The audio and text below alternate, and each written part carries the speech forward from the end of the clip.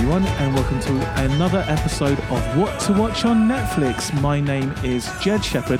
I'm your host today, and you're joining us on a great week. We are currently number one in the iTunes podcast charts for TV and film, which is kind of amazing because... obviously, with my other podcasts, we've got there before, but for this one, I didn't think that would be the case.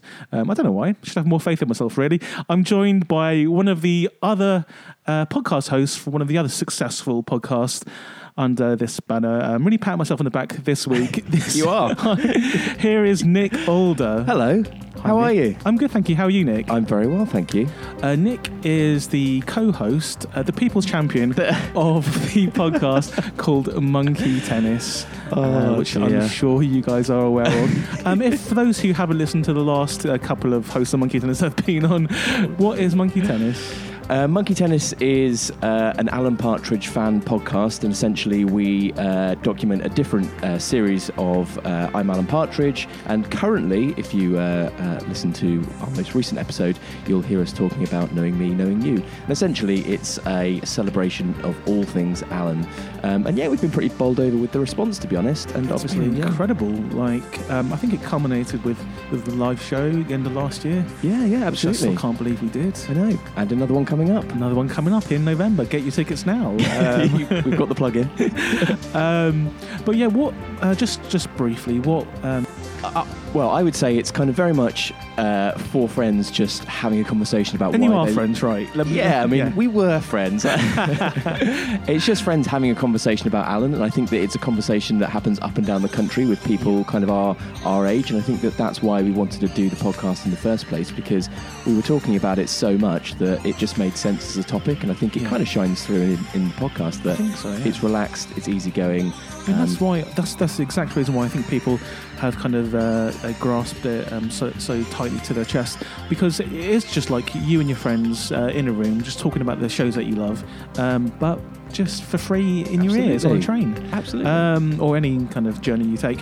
There is a kind of dynamic to the group, isn't there? Yeah, you kind of have each person kind of establishing their role kind of within the group. Like the Spice Girls. A bit like the Spice Girls. I'm trying to think which one I would be now. Baby Spice was always my favourite. Okay, you can be Baby Spice. Who was yours? I always liked Sporty Spice because she supported Liverpool, and also because she's the underdog as well. So I'm always she absolutely is. Yeah, and she's the burger sauce. She's the burger sauce of the Spice Girls condiment world. I can't. But you must be the only person that has her as their favourite. I know, but that's why I picked her. Never change, Jed. Exactly. Never change. Big fan of Spice World, by the way. We're not talking about Spice World today, though. On a Spice World. Here's a quick Spice World fact for you. That came out under the Working Title Films Group. Who, if you know anything about Working Title Films now, they're kind of hugely kind of credible with the likes of, say Bridget Jones. That's not really the best kind of credible start, is it? Yeah, big kind of. Yeah, they made big kind of credible films, and also made the Spice World film. Exactly. But I mean, Spice World was kind of a big effort, wasn't it? It was Richard D. Grant, it had Meatloaf in it. And that's a kind of a mark of quality if Mr. Meatloaf's in it. Well, to be fair, at the time, it was big. I saw it in the cinema, and I bought it on VHS from Blockbuster Video in a collector's edition tin. I forgot that. I forgot you mentioned that on a previous podcast. Wow. I think I only watched it. Why did you like it so much? I just like the Spice Girls. Growing up, I did have this kind of love for them, and I'm not really sure why, because if you go back and listen to the music, it doesn't... I'm not sure. Because you empathise with the girl power kind of aesthetic, the kind of... Yeah. Well, we just celebrated, was it International Women's Day, so what better time to rejuvenate the girl power conversation? The second one this year, wasn't it? I think so, There's one in February as well. Right. And let's get straight back onto format before we get in trouble. So as you know, Nick, from listening to previous episodes, this series is all about your favourite TV shows and films that may not have gone under the radar for people out there. And just because this is called What to Watch on Netflix doesn't mean necessarily it has to be on Netflix. It can be on any streaming format. It could even be on YouTube or Daily Motion or something like that. Mainly just places that people can actually watch it after listening to this, which would be great. I did take the title of the podcast literally, so I can confirm all of mine are available on Netflix. Well, that's great. I think most of mine are, which we'll come on to. Let's start. Always start with me. Always the same. My first choice for what to watch on Netflix is one that's very close to my heart. It's the 80s classic Invaders from Mars, directed by Tobe Hooper. And it's a remake of the 50s original, which was great in itself. But there's something about this remake that just lifts me to higher ground. Yeah, but... So You've seen it, right? I have seen it, but Yeah. I kind of think about this and I draw a sort of a parallel with like John Carpenter and what he did with something like The Thing. The Thing, yep. And clearly what he did with this is not what Tobe Hooper did with Invaders from Mars. No. It feels like Tobe Hooper... I mean, let's talk about him for a second. He first of all did... Texas Chainsaw Massacre. A classic. Yeah, and because he was riding that wave, and then he did Poltergeist, allegedly. Yeah, I was going to say, is that isn't the sort of the rumor that Spielberg had to pretty much step in? And... it was basically Spielberg, but because he couldn't legally do two films at the same time because he was doing E.T., he had to kind of pretend that Tobe Hooper did it. And people who were on set and people in the cast, they swear that it was basically a Spielberg film and he directed most of it. And Tobe Hooper was in the room. But then... based off the back of that, he was getting offers left, right, and centre. So this film, Invaders from Mars, is actually quite a big budget film. It's an estimated $12 million budget, which back then is the equivalent of a decently sized film, a sci-fi film. And the reason why I like this so much and why I hold it close to my heart is I watched this when I was basically a kid. I watched this. My aunt worked in the cinema. When I say aunt, it's like one of my mum's friends. Okay. Worked in a cinema in Marble Arch. Yeah. So I think it was one kind of half term or something. My mum needed someone to babysit. So she left me and my little sister, who's a couple of years younger than me, in a cinema with my aunt. And I think, and they were just like, yeah, just sit them down, let them watch whatever's on. So we basically marathoned any movie that was on that day. So it was horror films, it was the comedy films, romance films, and one of the films were Invaders from Mars. And this was over the course of a couple of weeks. So we got to see a lot of crazy movies when we were like a kid, like 6 and 8 and stuff like that. And so I remember watching this just wide-eyed and full of wonder, like, what is this amazing movie? Would you still call it an amazing movie? Yes. Okay. I've watched this recently. IMDb disagrees with you. Oh, of course. 5 out of 10. Everybody disagrees with me. But I'll tell you the reasons why I love it. So the essential plot is, obviously, there's aliens that have come down to the planet who want to take over. Just your normal, everyday kind of alien invasion story. But the great thing here is it's the kids versus the adults. It's like the kids know that this alien invasion is taking place and the adults just don't believe the kids.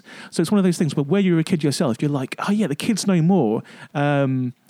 So you kind of put yourself into that position of validation for yourself. Like, yeah, I knew I was more intelligent than the grown-ups. I knew it. Do you think Tobe Hooper kind of stumbled across Spielberg's script for E.T. and thought, I can have a crack at this? Yeah, exactly.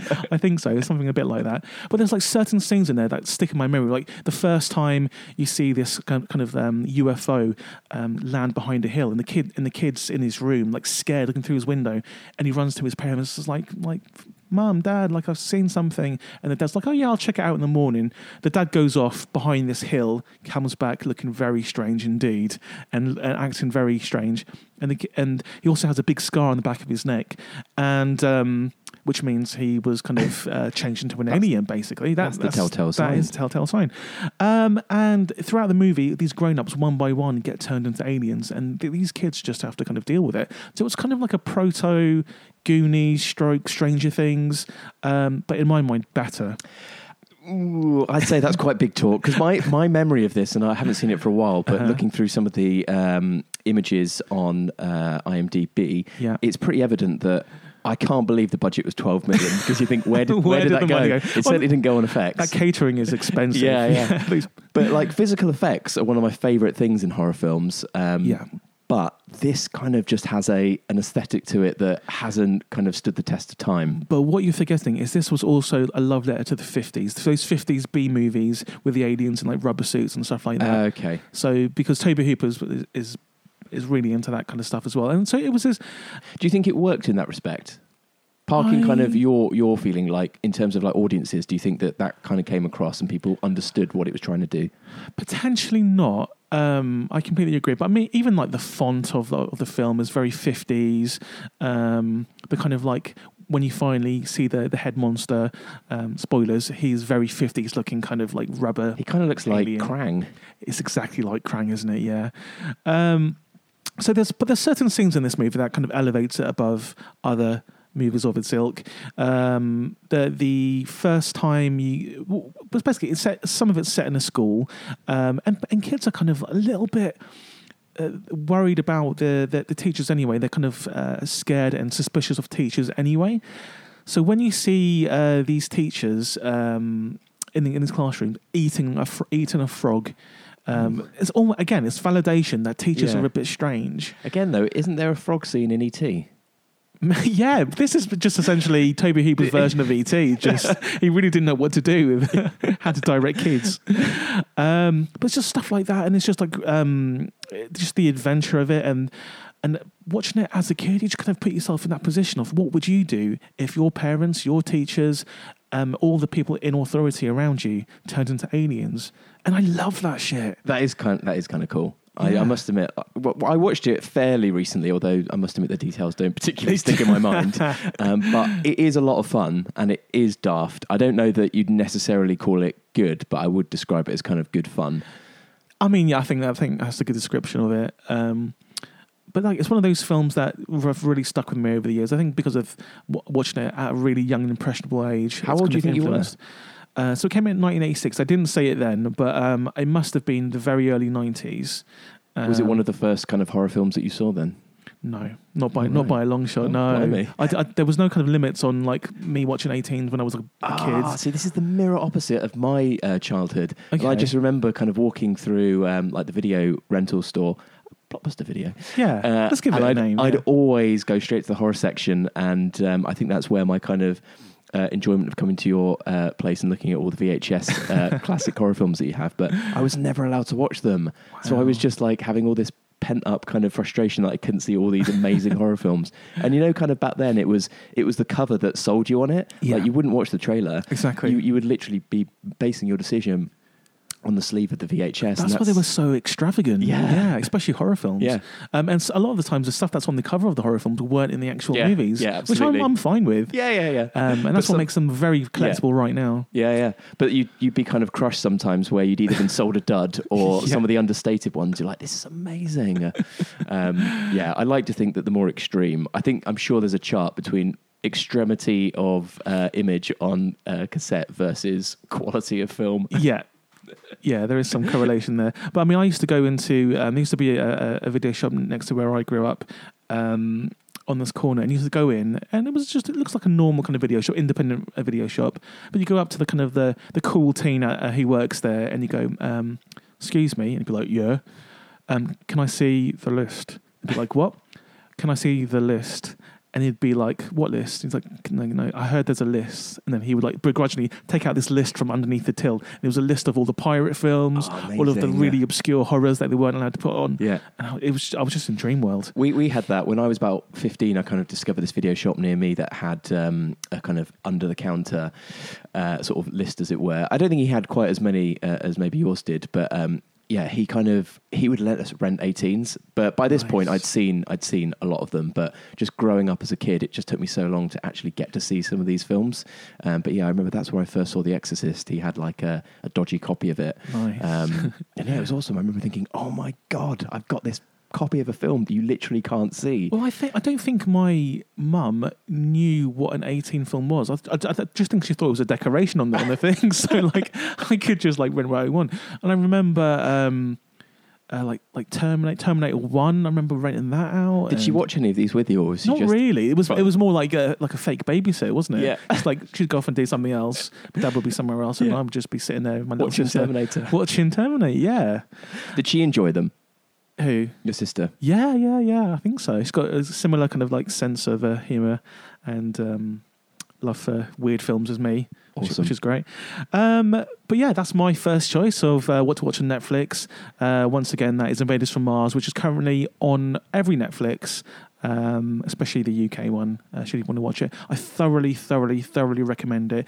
Mostly on a Sunday afternoon. It's the perfect Sunday afternoon movie. Yeah, definitely. So Nick, what is your first pick? Well, I'm going to go for Under the Shadow, which I believe you've film. seen. Yes, amazing film. Absolutely. So I watched this recently, and the first thing that kind of struck me is I was aware that it was a foreign language film, but I don't know if you had this when you watched it on Netflix, but my Netflix defaulted to the dubbed English version. No, mine defaulted to the subtitled version, but I actually changed it to dubbed version. Did you? And the reason why is because I had a headache and my eyes would hurt if I read the screen, so I changed it to dubbed. But I always prefer subtitles. Yeah. Yeah. So I just kind of would say that more as a flag that if you kind of experience that, I would say go for the subtitled version if you can. It's called Under the Shadow. It came out last year. It was nominated for several awards, although I don't think it's picked up very many, but it certainly kind of did well in terms of nominations. It essentially tells the story of a mother and a child who are living in Iran, kind of around the time of the Iran-Iraq conflict. So that conflict kind of sits there in the background whilst this mother and daughter are living essentially in a flat. Mm-hmm. And kind of the central conceit is the woman's been ousted from medical college because of some of her what are dubbed kind of extreme sort of political views. Yeah. So she's not allowed to continue training as a doctor. Meanwhile, her husband is kind of sent away to work in a hospital. So she's essentially left with her daughter in this flat, and it becomes clear that she's kind of maybe suffering from isolation, and slowly but surely, you kind of this mysterious kind of what's the term? Jinn, is it? I think a jinn's the they slowly kind of begin suffering from a sort of a delusion around this demonic jinn that kind of haunts them. A ghost, essentially. Yeah. A ghost, a ghost, if you will. And kind of watching it drew kind of parallels to something like maybe The Babadook. I don't know if you saw that. Yes, it was very kind of a similar setup. Yeah. Where there's a sense of loss and there's a kid involved and. It's also a lot like there's this Iranian film, I think it's Iranian, called Wajida, I think it's called. Yes, I've heard of it, but I haven't seen it. Which is great, which is a similar thing where there's a small child and a mother, and it shows the kind of in secret they have a Western kind of influence with what they do behind closed doors, where they listen to Western music, and in this particular film, she watches a Western exercise video and kind of hides it away. Yeah, it's really interesting. I think that there's the kind of classic kind of horror side of it, where you've got this kind of this spirit that is haunting them, and then you've got this other side where you just see her kind of living in the conditions of Iran. So she's having to hide the fact that she's doing a Jane Fonda workout, which is obviously a Western kind of piece of entertainment. Yeah, it was for a lot of guys back then, yeah. Yeah, but it's something as, there's kind of two sides to it, and the other part really is just how she kind of lives under this, I guess, regime. So she goes outside with her daughter at night because she's terrified by what's kind of the presence in the house, and is picked up by the police, and there's a threat that she might be kind of punished for simply going out at night with her daughter because she's not wearing the appropriate clothing. And so you kind of see how, I guess, a culture, you've not really seen a horror film, or I haven't seen a horror film kind of set against the backdrop of this kind of a culture that's so different to ours. And then on the other side of it, just the sort of the supernatural horror side of it is done so well, and I think probably with so little. I don't know what the budget was, but I was quite surprised with the special effects, really. So the budget I can't seem to see on IMDb. I'm sure it's there somewhere, but you can tell they haven't got a lot of money, but they're working. They've managed to deliver a lot with not very much, and I think it's the classic thing of the less you show in a horror film, almost the more you kind of get from it. Exactly, because your imagination has an unlimited budget. You can, if they're kind of hinting at something behind a door or like under the bed, then your mind can just think, right, okay, this is going to be like an incredible monster. You don't need to show everything. Because so many times, going back to what we were talking about with VHS horror films from the 80s, so many times you'd see the killer or the monster or the effect, and you'd be like, was that it? Yeah. Whereas with this one, I was kind of thinking the same thing, like, what's it going to look like? What have they done with it? And actually, I don't think it's a huge spoiler to say you don't get to see an awful lot. Yeah, which I'm fine with, yeah. Yeah, absolutely. And that's sort of what happened with the Babadook as well, where you didn't see an awful lot of the Babadook, and it was left to your imagination in terms of, kind of, one, what was real and what wasn't, because I think that's very much implied here, that is this real, is it not? Or is it a metaphor for like loss or like sadness or something? Yeah, absolutely. And or kind of, projecting, your fears onto your child. Because I haven't really sort of mentioned the child in this, but... Oh, she's such a great actress. Yeah, she's really, really good. And I think the two of them have a really, really kind of strong kind of chemistry. Yeah. And it just works really well. And it's, an interesting subject matter and something that you've seen before 100 times in horror films, but I just think they've done a really, really good job with it. And the fact that they've also included all this additional kind of detail around, the Iraq-Iran conflict, which doesn't kind of colour a lot of the story, but it is constantly there. You're seeing her, constantly tape up the windows. At one point you see an unexploded bomb kind of flying through into one of the other apartments. Yeah. So there's a lot of this that's kind of constantly there in the background, although not kind of integral to the plot. And I think that for something so unique as this, and it could have not worked, and I think it just really does. It's incredibly atmospheric, and I really enjoyed it. But I do think as well, see it in the right environment. I watched it on the train, which is not a good idea. But I do think like horror. I watched it on the train. Horror at the moment is. I wouldn't say like Renaissance, but there's so many good horror films out there at the moment.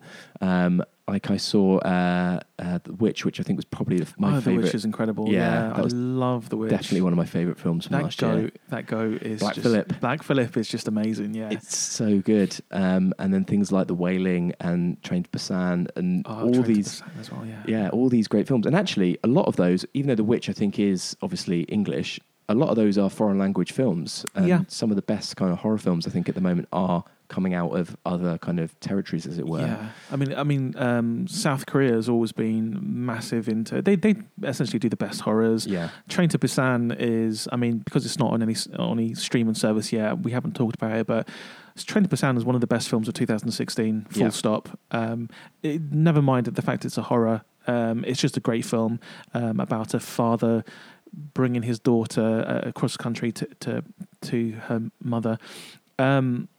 It's just great, and it's hard to do. I mean, talking from experience, it's really hard to do a unique take on zombies because it's been done to death. Yeah. But Train to Busan just encapsulates what horror films should be about. Definitely, and I think that's also here. Like the relationship between the mother and daughter is as important as kind of anything else. Like that's the story. Yeah. I just think that for something that could have been.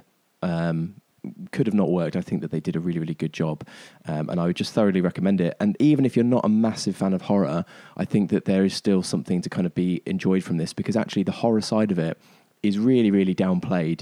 And the final 10 minutes there is kind of a bit of a set piece, but outside of that, a lot of it is very, very subtle, much more atmospheric. Over kind of out and out gore and horror. Yeah. So you don't need to kind of just think, oh, it's a horror film. I won't kind of watch it. Yeah. So I would thoroughly recommend it. I think that's a great choice. And if you haven't seen it, it is available across pretty much every single Netflix there is. Okay, on to my second pick. My second pick was influenced by something that's currently just appeared on Netflix.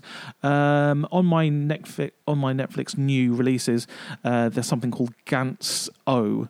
And Gantz O is an animated version of a film that came out back in 2011 called Gantz. I thought it was going to be Ants. No, the Woody Allen classic. Yeah. Woody Allen's best film. Yeah.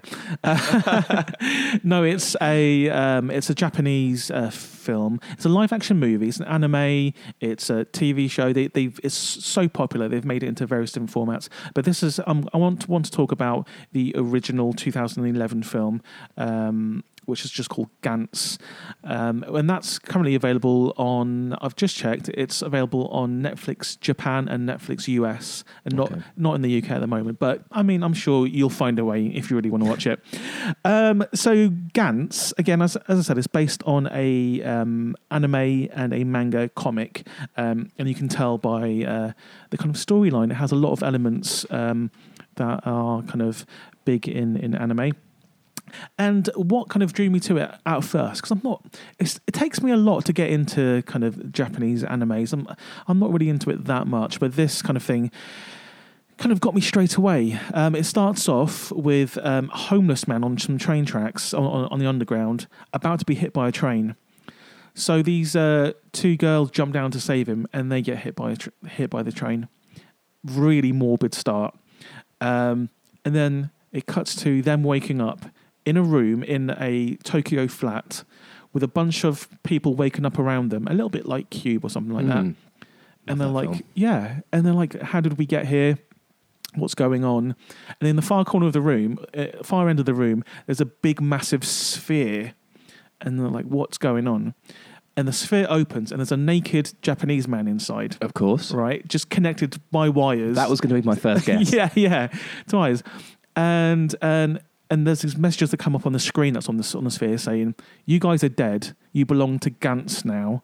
And I'm like, what? And then a picture of like this kind of like monster appears on the screen.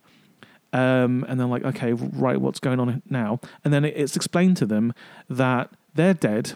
Their duty now is to go out into the world, kill these aliens that are about to invade Earth. And you get points for every alien you kill. If you get to 100 points, you can either come back alive, or you can bring someone back who's already dead alive, or you can get a super fuck-off gun. Yeah. Incredible choices. Yeah. So this sounds like an episode of Red Dwarf. It does. Not only that, the sphere, inside the sphere is basically some amazing guns, but also these black suits that they put on, and these black suits give them superhuman strength, superhuman speed, and it's just this is within the first 5 minutes, and I just thought, okay, someone's made the best film of all time directly for me. This is incredible. To the point, so there's like a countdown, and they have to defeat these enemies that appear within a certain amount of time. So they're transported to like an area of Tokyo where it's about to kind of kick off, and then they see these monsters come in, these aliens, these big kind of like mecha aliens, half robot, half kind of biology, and they essentially have to kill these aliens before they kill the human race. So they at first they're testing out their kind of speed, they're testing out what powers they have and what their guns can do. And if they defeat these aliens, and some of them will die in the process, and then they're gone for good. But if they manage to defeat it, then they can spend like another day on Earth, basically. So they can. So all this for one day. Yeah. So every time they kill a monster, right, then they can go back to their old life until the next night when they have to defeat another kind of thing. And just saying it out loud, it's kind of, I've realised that there's this comic that I'm doing with someone that's really influenced by this. I just realised I've ripped it off. So this goes on and on and on, and more people kind of die who are within this group of kind of Gantz warriors. It's just an incredible story that you wouldn't see anywhere else but Japan, and it's incredibly interesting because it has a lot of moral dilemmas. Like, do you bring back someone who's dead? What if they don't want to come back? Yeah. Do you sacrifice your own life for someone else, or do you have a big fuck off gun that can help you within this particular game to bring back as many people as possible who've died throughout your life? And the monsters get more and more incredible, and the kind of set pieces get more and more elaborate. I don't think there's much more I need to say on this. Well, a couple of questions. Yeah. So do Do you, without spoiling it, do Yeah. you get resolution as to the battle between, I guess, planet Earth and the aliens? I mean, that is a little bit of a spoiler, but Okay, the kind of question is, this thing's been going on for all time. So you're not the first person to be in this Gantz situation. It's been going on since day one. People die, and when they die, they get some options. A bit like kind of the Wiccan religion, where when you die, you go to this place called Summerland and you get given options of what you want to do next. It's a bit like that. Second question. So the girls, for example, at the beginning that were trying to help the man, were aliens or the monsters on the planet at that point? Or is it an alternate reality where they're fighting? It's the same reality. And the kind of impression you're given is that the aliens are constantly coming to Earth and are constantly thwarted by Gantz. Is that what... So the term Gantz refers to those that are killed that then go on to help and fight monsters? No, Gantz refers to this weird sphere that's in the room called Gantz. Oh, yeah. So what happened to the naked man? What's he about? It's hard to explain. Okay. Do we get it explained? You do get a little bit of backstory, but you don't get a lot. You still kind of come away with, what have I just seen? Yeah, but then you kind of expect that with Japanese. Yeah, ambiguous is okay. Exactly. Is there any more? Any sequels? Or yeah, then there was a second one that came out roughly like just the same time, which continues the story, essentially the same. And then Gantz O has just come out on Netflix now, which further continues the story of Gantz, but it's an animation. They're getting heavy into animation, Netflix, aren't they? Yeah. Like no stone left unturned. Yeah, I'm loving it, really. They are good. They are really good, yeah. It's just going to take over the world. I know. I bought some Netflix stock as well. Did you really? Yeah.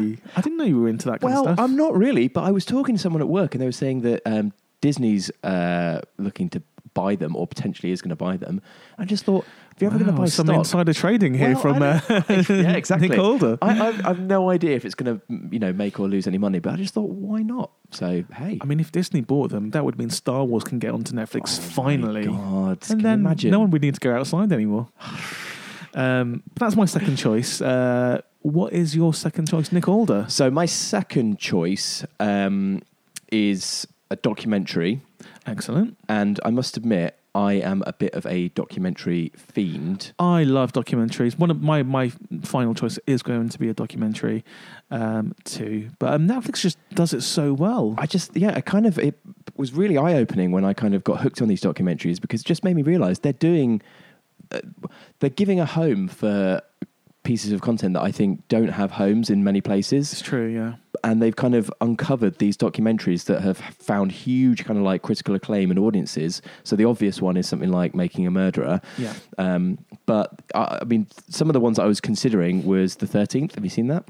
I have seen that, yeah. I thought that was great. Yeah. I didn't realise just how bad it is over there. I think that's the thing that you come away with. You just think America is not all it's cracked up to be. And something like The 13th is just evidence that they're just way off on civil liberties in a huge way. And obviously, politically, where they're going now, you can only get better. It can only get worse, really. It's just... Who knows? The Amanda Knox documentary as well, I was considering. Have you seen that one? It's great, yeah. I love that. What do you think? Well, it's fun. Innocent or guilty? I think she is innocent, but I was talking to someone yesterday who'd seen it and they said guilty. She's guilty as fuck. Do you think? She is guilty as fuck. And the reason why I think this is... I give it to her. She's a semi-good actress. That last bit where the verdict comes in that she's innocent and she calls up the other guy and has a conversation... We've done it. We've got off or whatever. That bit was just it's sung. It's like, hang on, she's acting here. Like she's actually surprised that she got off, and I think there's too much evidence against her. I think that the one thing that shines through, and this kind of you can see this if you've ever listened to like Serial, is that the handling of the case was so bad, parking her guilt or innocence, the handling of the case is so bad that it just throws so much doubt over it. And I think that the local town's police officer was so keen to defend the honour of his local, police authority by saying, no, we're capable, we can do this and we'll get a quick result. And, they prosecuted her after a matter of days and it became clear once she appealed and they got, more experts in outside of this like local police authority, that the case had been badly kind of managed. I mean, I don't think it was premeditated. I think it was like a spur of the heat of the moment type thing. Because I don't think she's out to obviously kill anyone, but I do think she accidentally killed Meredith, and she's kind of been covering for herself ever since. Yeah, well, I would say watch, again, taking it back, watch the documentary and see what you think. But either way, it's, again, just another example of a really, really good documentary that, I guess it presents it fairly even-handedly. I don't think, it's kind of broadly, I guess, her story, so it's always going to be skewed to a certain perspective. But I think it's fairly even-handed. I think so. I think it's really well done. Yeah. What's your actual choice? Well, my actual choice, and I was just going to say Audrey and Daisy is the other one I was going to... Oh, it's great. That? Yeah, I have seen that. Good. It is great. It's so good. Yeah. We won't go into detail about it, but just Audrey and Daisy. Well, the subject isn't great, but the actual documentary is great. Yeah. I think the only thing I'd say with that is the images and how it, and just the title of it doesn't sound good. Yeah. It took me a while to come to it, but actually it's really, really well made. Yeah. The subject's really important. And so that was the other one I was considering. Yeah. But my actual choice is Winter on Fire, Ukraine's Fight for Freedom. Wow, I don't know this. So you haven't seen it? I haven't seen this, no. So it's a Netflix documentary. Oh, wow, okay. And essentially tells the story of the unrest in Ukraine between 2013 and 2014. So you may have seen, well, you would have seen some of it on the news. Well, I've got a lot to say about this, but go on. Yeah. Well, there's not a great deal to the actual documentary. So when I say that, what I mean is it's so singular in terms of its focus. It essentially is just a documentary that captures what happened over that, I think it was something like 90 days, where there was a small student protest which started in the sort of central square in Ukraine, which was essentially demonstrating against the president, whose name was, apologies, could be about to butcher his name, Viktor F. Yanukovych. Yeah. So it's a demonstration against him. I really like, by the way. Okay. Because he's a chocolate mogul. Chocolate mogul? Yeah. He is involved with the Ukraine chocolate industry, and he makes the greatest chocolate. He's like Willy Wonka, basically. Well, what's one of his chocolate bars? They haven't really come over here. I've had to buy it off Amazon online. But there's just this Ukrainian chocolate, which is just incredible. I would say watch this documentary and then see what you think about your chocolate hero. Okay. So essentially he almost makes a pledge to the people that he's going to sign a deal that will help transition them into the European Union. And what happens is at the last minute he sides with Russia and breaks his promise. And what happens is mass demonstrations, which are entirely peaceful, but it's met with nothing short of the most vicious police brutality I've ever seen committed to film. And what kind of shines through is the determination and the will of these people, because it was, from my memory, it was covered in the news here. But I think what this documentary makes really, really clear is you might get it on, on the news at 10 one day, and then maybe in a month later it's kind of picked up that, this is still going on. But this was a daily fight for people who stood up for something that they believed in and were demonstrating in an entirely peaceful and democratic way. And it was drawing so much support, so much attention, that the president was continually just hitting these people with a barrage of daily attacks from the local police, the local militia, and eventually has to recruit more and more people to try and combat this this kind of growing movement in the town's or city square. And it starts as a protest, but it becomes much more of a movement. They take over buildings, they become organised, they help feed and shelter people that are literally kind of living there because they believe that this cause that they're fighting for is so, so important. And the footage that they've got is incredible. There's so much kind of like first-hand footage. It's not a case of it's loads of talking heads. It is pretty much just footage played out over the course of, I'm not sure the runtime, it's an hour and 40 minutes, and that's all it is, just the footage, and you're very much kind of left to make up your own mind, which I think, screams through in terms of what the kind of the right thing is here. But I think what for me I just found really, really important was just that there was a movement that people believed in, and they, kind of stuck to their guns, although ironically they didn't have guns. They were having to deal with the force of guns. And no matter what they were met with, extreme brutality, they didn't back down. And well, I was there the week before it kicked off. oh right, well, over to you then in terms of your experiences. So like I have friends there who was involved with all that stuff. I also had a friend who was on a previous episode who was in Russia at the time. So I had friends in Kiev and friends in Russia reporting on this madness. And I was there the week before, just being myself, going to Chernobyl, hanging out there.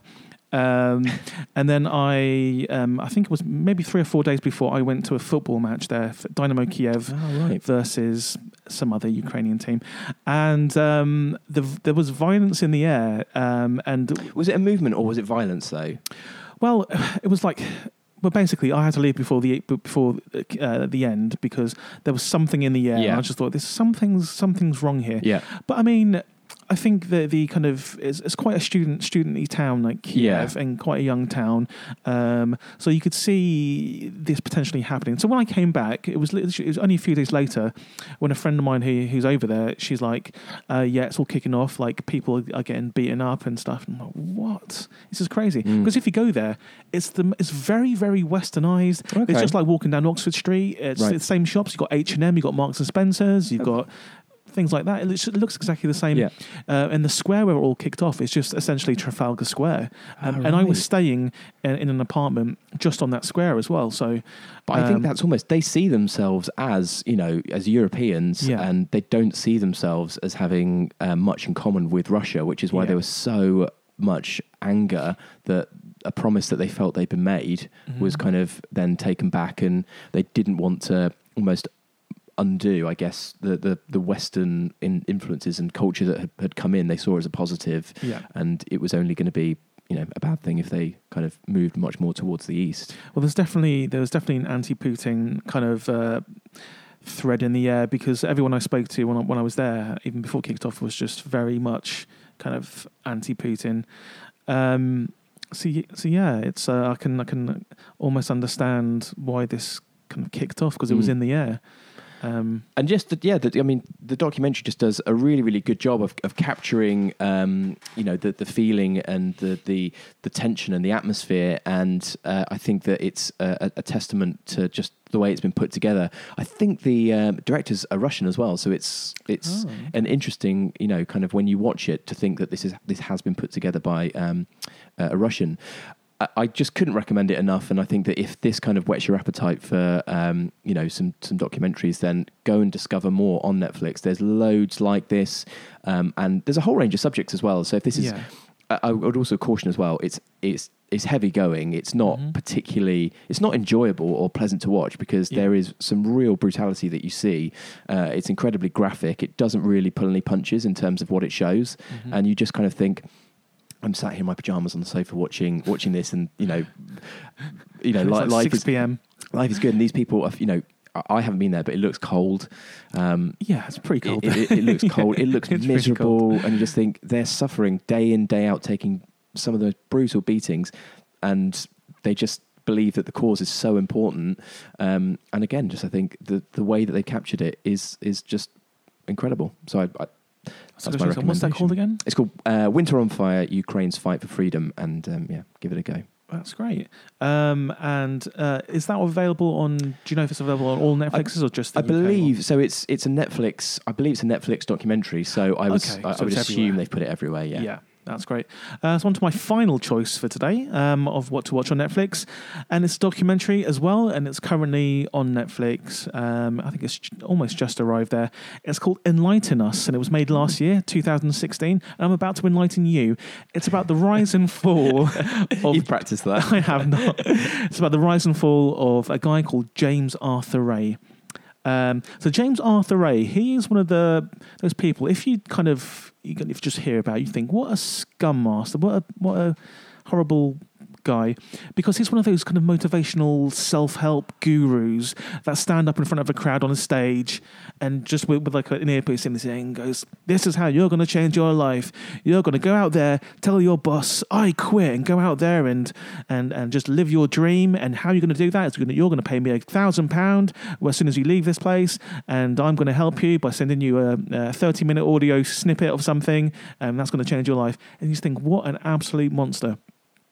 So this kind of shows you how he became the man he became, this James Arthur Ray, and how it was. He was just kind of a guy trotting along doing like self-help things to small groups, but he was a decent speaker, a decent orator, and he got involved with The Secret.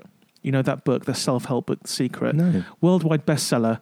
And spoilers, guys, but essentially with The Secret, it's not really a secret. It is basically just think positive, and positive things will happen to you. Which is kind of what I've kind of thought in my life. Just my version is don't be a dick, and the world will treat you right. So because he was involved with The Secret, they made a film called The Secret, where it's a bunch of motivational speakers and self-help people just doing like kind of talking heads to the screen of how to improve your life. And because of that, he went on Oprah. And then Oprah really liked him because he's a good speaker, so kept inviting him back on. And he built this empire of self-help. So he would go out into crowds of thousands upon thousands of people and just tell them how to improve their life, invite them up on stage and kind of like break them down just to build them up again. Do the same old tricks that kind of guys have been doing for years and years and years. And then he started spinning off into if you pay... basically, there's a pyramid of enlightenment, and the more you pay, the closer you get to the top. This is like almost Scientology. Yes. So, but then he realised this kind of he started having a really lavish lifestyle. He kind of bought the house of his dreams. He had a crew of like hundreds of people, and his stage shows were getting more and more elaborate. So these cost money. So he just kept on making videos, like persuading people to kind of pay him money, and then he just really needed money fast. So he thought of a way to do that, and the way to do that is he went out to his followers and said, if you want to get to right to the top of this pyramid, you need to pay me £10,000 and then you can come onto this retreat with me. Like an EasyJet fast pass. Yes, basically that's exactly what it is, but it cost 10 grand instead of 10 quid 10 quid and some peanuts. So what this involved is having a kind of quasi-religious experience on this ranch in the middle of the desert, which all culminated in going into this sweatbox.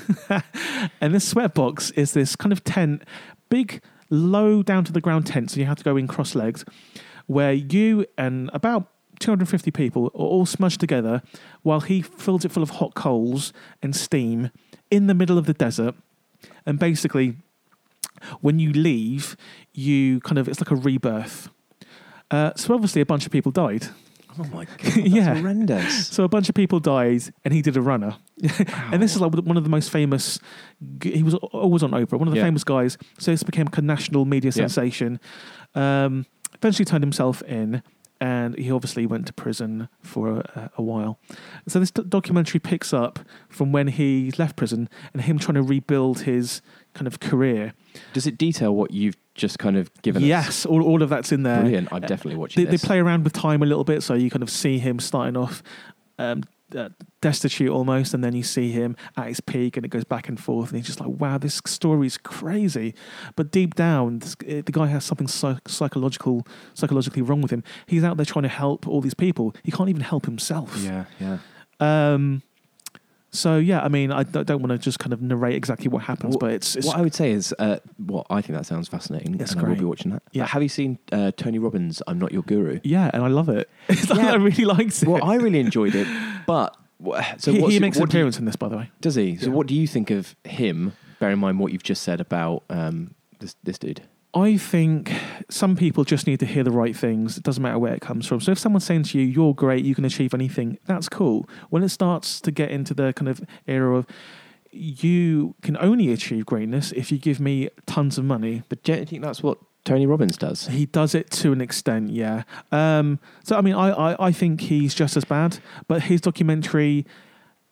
it doesn't get as dark because no one died. No, not at all. I mean, the documentary is almost just shining the light on a weekend. But the big thing that made me think, hang on with the Tony Robbins thing. And I really enjoyed the documentary as well. It's an interesting documentary. It was fascinating. Yeah. I consider talking about it on this, but was when he is right at the beginning. He opens up and essentially just very quickly, the Tony Robbins I'm Not Your Guru documentary just follows him for a week on one of his annual talks, self-help talk, thousands of people, and the cameras just follow him for a week, and that's what the documentary is. But he opens up the session for the first day and says, welcome everyone, many familiar faces. Some of you have been here for 10 plus years, and that's amazing. I want to thank you. And I just thought, well, if you're a self-help person, And bear in mind, I can't remember how much it is exactly, but to go on one of Tony Robbins' weeks is like $2,500 minimum. Yeah. And if that person has been there for 10 years plus, something's not right there. And that's when exploitation, I think, kind of comes into it. Because how many times do you have to go until you've actually should be a achieved? one-off. Yeah, it should be a one-off. Yeah. So is it $2,500? You'd expect results, fast results. Totally. Yeah. So would you say, is it a good companion piece to? Very good companion piece, because there is a lot of crossover and a lot of comparisons made to Tony Robbins, who actually this guy, he was inspired by going to see Tony Robbins. And I must stress, this isn't Tony Robinson of Blackadder fame. This is a separate guy. To stress. Yeah. Who came first, Tony Robbins then, or this guy? This guy came after. Because I think he was inspired by Tony Robbins. Oh, right. Okay. So, again, this is called Enlighten Us, The Rise and Fall of James Arthur Ray. And, it's a bit of a roller coaster, but it's if you like that kind of stuff about cults and gurus and self-help and the kind of bullshit that goes along with that and just gullible people, then this is the documentary from you. On every Netflix, Enlighten Us. I've added it to my list. Excellent. So, Nicolda, what is your final choice? My final choice, and I was humming and hawing about what to go for, and I just thought it's been quite serious up to now, so I thought maybe let's lighten the mood slightly. Okay. And almost tangentially take it back to monkey nice tennis. Word, yeah. So I'm going to go with The Trip. Oh, awesome, yeah. Which, have you seen? I have seen, yeah. So for those that haven't seen, and I imagine that most people kind of have seen The Trip. Not the Americans out there. They're not really Coogan literate. Yeah, true. Maybe I'm doing them a disservice, but Coogan isn't as big over there as he is in the UK. No, that's probably true. Although I think that when they go out in the US, they package them up as feature films. They do, yes. They don't kind of go for the TV series, 30-minute episode approach that we have, which I guess kind of speaks to the fact that they're happy to watch 90 minutes. They're not happy to watch 3 hours, which is obviously the opposite here. So for those that kind of haven't seen it, it's directed by Michael Winterbottom, which is awesome because I absolutely love him. Yeah. And I think that I'd like to see more from him. I don't know. He kind of did that feature film, The Killer Inside Me. I don't know if you saw that, which I really liked it. But it seems like his kind of Hollywood career, maybe he's focused more on kind of TV work and documentaries. He has some interesting choices in his film. Yeah. I feel like he's got great stuff in him. He's just maybe not realised it just yet. Exactly. But it kind of follows Steve Coogan and Rob Brydon kind of playing a pseudo version of themselves. So it's kind of semi autobiographical, I guess, in some respects. Yeah. But essentially, it just follows them on a culinary tour of the UK in the first series and Italy in the second series. And what you get really is just 6 episodes per series, 30 minutes each, of them kind of sitting in posh hotels, eating awesome food and kind of taking the mick out of each other. And I think that's just awesome and fun to watch because I could watch those guys for forever. Yeah. They're the kind of guys that you just want to pull up the third chair, order a glass of wine and just chat to them because you know it'd be so much fun. Yeah, exactly. And I think that's what everyone gets from it in terms of audiences. But there is this kind of like underlying side to... There's another side to The Trip, which I think is... I don't know if this... Well, I assume it is intentional. It feels like it's been used as a vehicle maybe for, I guess, Steve Coogan predominantly to almost go through a kind of a self-catharsis almost, where he's kind of letting out some of his personal life through this kind of... this nuanced version of Steve Coogan. Yeah. So you see him, struggling with the fact that he's not as big in Hollywood as he would like. The fact that his wife has, he's separated from his wife and he has a son in this, but I think in his actual life he's separated from his wife and he has a daughter. So the similarities are kind of there. And I think that's also, I get as much from that as I do the silly, impersonations that they do. Kind of the dark side of The Trip, where after the laughter's finished at lunch, you see them go up to their rooms and actually he's just staring in the mirror and just talking to himself and getting frustrated and annoyed about certain things in his life. And I think it's just done in such a nice way to kind of balance those two things just pretty much perfectly. Yeah, I would say I think the second series is probably not quite as good as the first. I thought it was quite dark, the second series, especially with the kind of like the Brydon character. Yeah, and I think that's where it almost lost me a little bit because I felt that series 1 was so perfect because it it used the Coogan bit was plausible because you knew it happened in real life. Yeah. Once the Bryden thing happened, that's where you felt like, well, this didn't happen to him, so they're making this up. This is now a creation of fiction. Yeah. Whereas I think it was just so perfect that with series 1, you're like, is it autobiographical? Is it not? Exactly. I'm not sure. There was more, the realism kind of what drew people into it. But then when it became essentially fiction, and quite obviously fiction, then it lost me a little bit, I've got to say. Yeah, definitely. But the second series is still good, and it's great to look at, and the food is awesome, and you think, one day I'd love to go to all these restaurants. They can probably never afford it. Yeah. And series 3 is coming out at some point this year. I think they go to Spain. Oh wow! Okay. Although interestingly, it's not on BBC; it's going to Sky Atlantic, which I think is so it's going to die essentially because no one will watch it. I feel like the rule, like if it's gone to Sky Atlantic, that's underhand for we wanted more money and less viewers. Don't get me wrong, Sky Atlantic has Game of Thrones, it has Westworld, but the Coogan vehicles that have appeared on Sky Atlantic have died a death. Definitely, and I do think that this show deserves to be on BBC because I think people deserve to see it. And it just seems such a shame that obviously I don't know what the financials were, but to have let Sky kind of take it off, the British public. It just seems like reason could have been that the second season didn't get a lot of people watching. Maybe I'm not sure how popular it actually ever was. Yeah, or maybe Sky put up the money. I think it's the latter. I think Sky just basically said, "Here's a load of money," because also I reckon, not to go down a Sky rabbit hole, but I think that they're losing a lot of viewers to the likes of Netflix and even things like things like iPlayer. So they're just massively putting money up for all these projects and taking them off other channels to try and keep people, into Sky. Yeah. But anyway, not to go too far down that. But I just think, I'm looking forward to the new series, and it's going to be more of the same. You know what you're getting. It's not going to be anything different. It'll be interesting to see how they continue to play out that story around Rob Brydon and whether more happens with kind of Steve Coogan and his kind of personal story. But I just think you could do so much worse than just watch The Trip and it's incredibly rewatchable. It really is. Well, that's a great final choice. Thank you. Thanks very much. And that's it for What to Watch on Netflix for another episode. Nick, where can people find you? Should they want to follow up on some of these and give you some stick? Tell me how bad they were.